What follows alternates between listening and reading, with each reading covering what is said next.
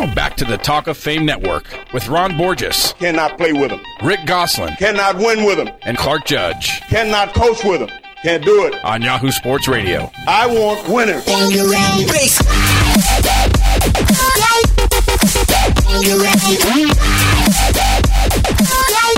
Well, our first guest, Bill O'Brien, enters his second season as the Houston Texans head coach, coming off a 7-game rebound from the 2-14 team he inherited a year ago. But successful rehabilitation jobs are nothing new to him. As you know, Bill took over the emotionally battered Penn State football program in 2012 following the Jerry Sandusky scandal that cost Joe Paterno his job, and somehow, some way, found a way to keep his players focused to finish 8-4, an accomplishment that won Bill O'Brien the Paul Bear Bryant Coach of the Year award. He's known for his sharp offensive mind.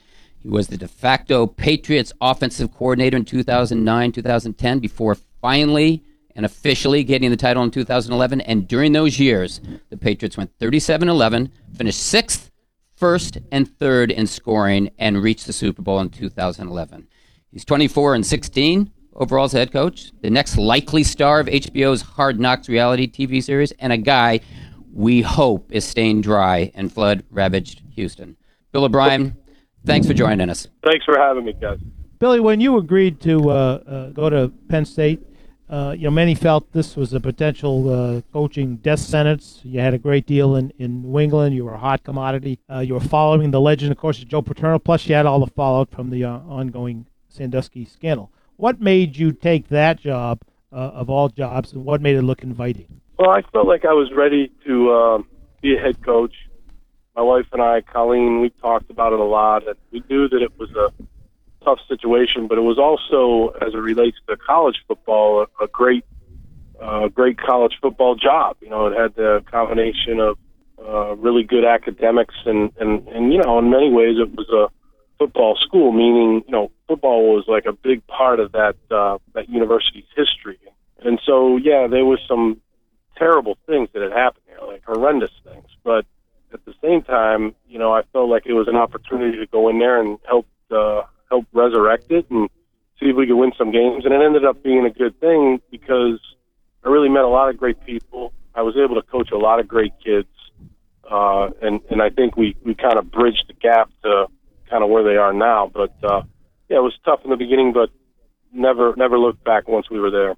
Bill, you had a chance to return to the NFL after that first season, and with all the NCAA imposed restrictions, few would have blamed you. Why on earth did you stay?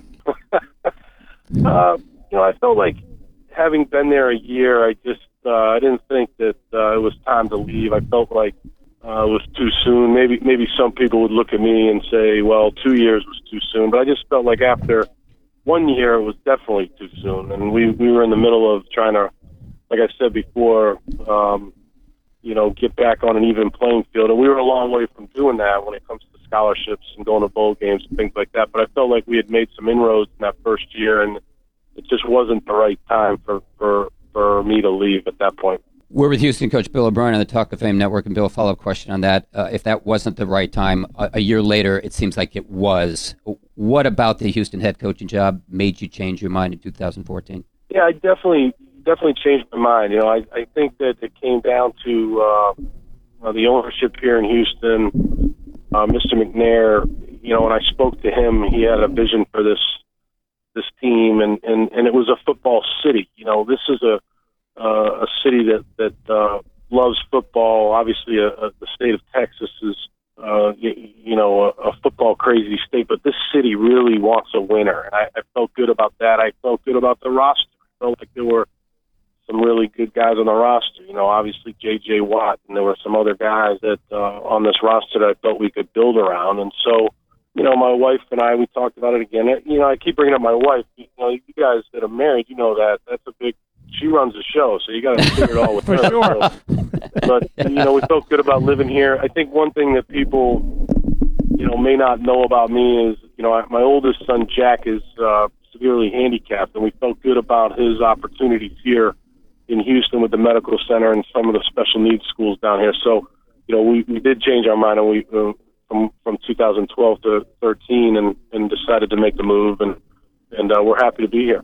Yeah, I'm wondering. You mentioned your son Jack, and he has had a lot of struggles, and is really the essence of a fighter. What, if anything, have you learned from watching him, Billy, that puts football in any kind of perspective? Because let's be honest about it, most of you guys don't have it in a very good perspective when it comes to football. No, we're all crazy. There's no doubt about that.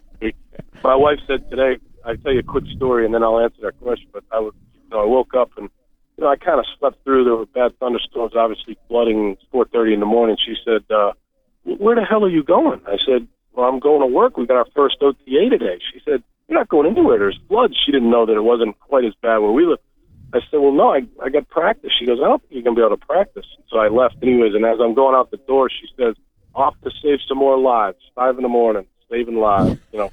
Thinking football coaching, sometimes you're right. We do, we put a lot into it, and we want to win so bad that sometimes you do lose perspective. But I think in my life, my oldest son has given me great perspective, Ron, because every day's a struggle for him. It's a struggle to eat. It's a struggle to communicate. It's a struggle to walk. And so I know that at the end of the day, I'm going to do the best I can here in Houston. I'm going to have fun doing it. We're going to have a few laughs. We're going to play hard. We're going to compete. But at the end of the day, the most important thing is that I'm doing the best thing for him and for my other son, Michael. That kind of gives you a lot of perspective when you think about it in those terms. Bill, you have a quarterback battle between two players you're familiar with, Michigan State's Brian Hoyer and Michigan's Ryan Mallett. What goes into the process of selecting one over the other beyond the obvious advantage that Hoyer is from my alma mater? I like Michigan State guys, too. They're well coached. Let me tell you, he's a Michigan State honk, Billy. I'm just telling you. Yeah, okay, all right. And there's the MSU marching band playing. He just came into the studio. There it is in the background. Yeah. I love it.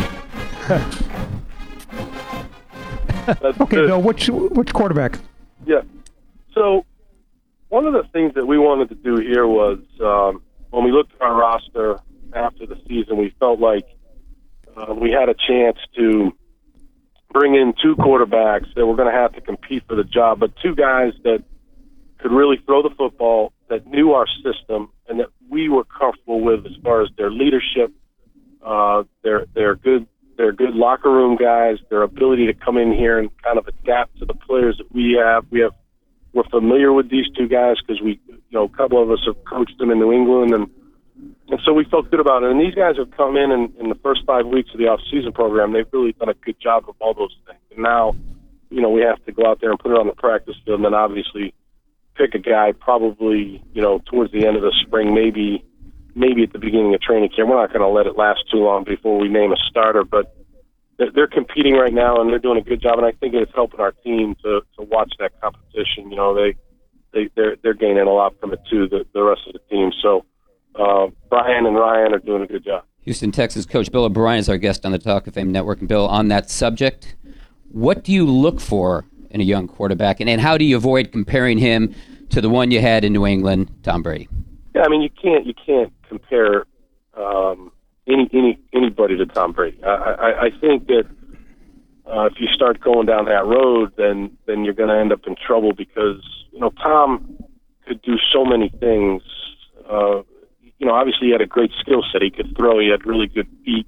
But the thing that made Tom so good was his mind. He had a great, I always say he had really just unbelievable brain power when it came to football and being able to process a play and make the right decision within 2 to 3 seconds. That's hard to find. So you're not out there looking for that. You're kind of looking for some of those qualities. And what we found in Brian and Ryan is, we have two guys that are smart, that know our system, that can throw the ball, and I think that have been developed in a way that's going to help us because they backed Tom up. So they learned from a guy that's going to go down as the best of all time, in my opinion.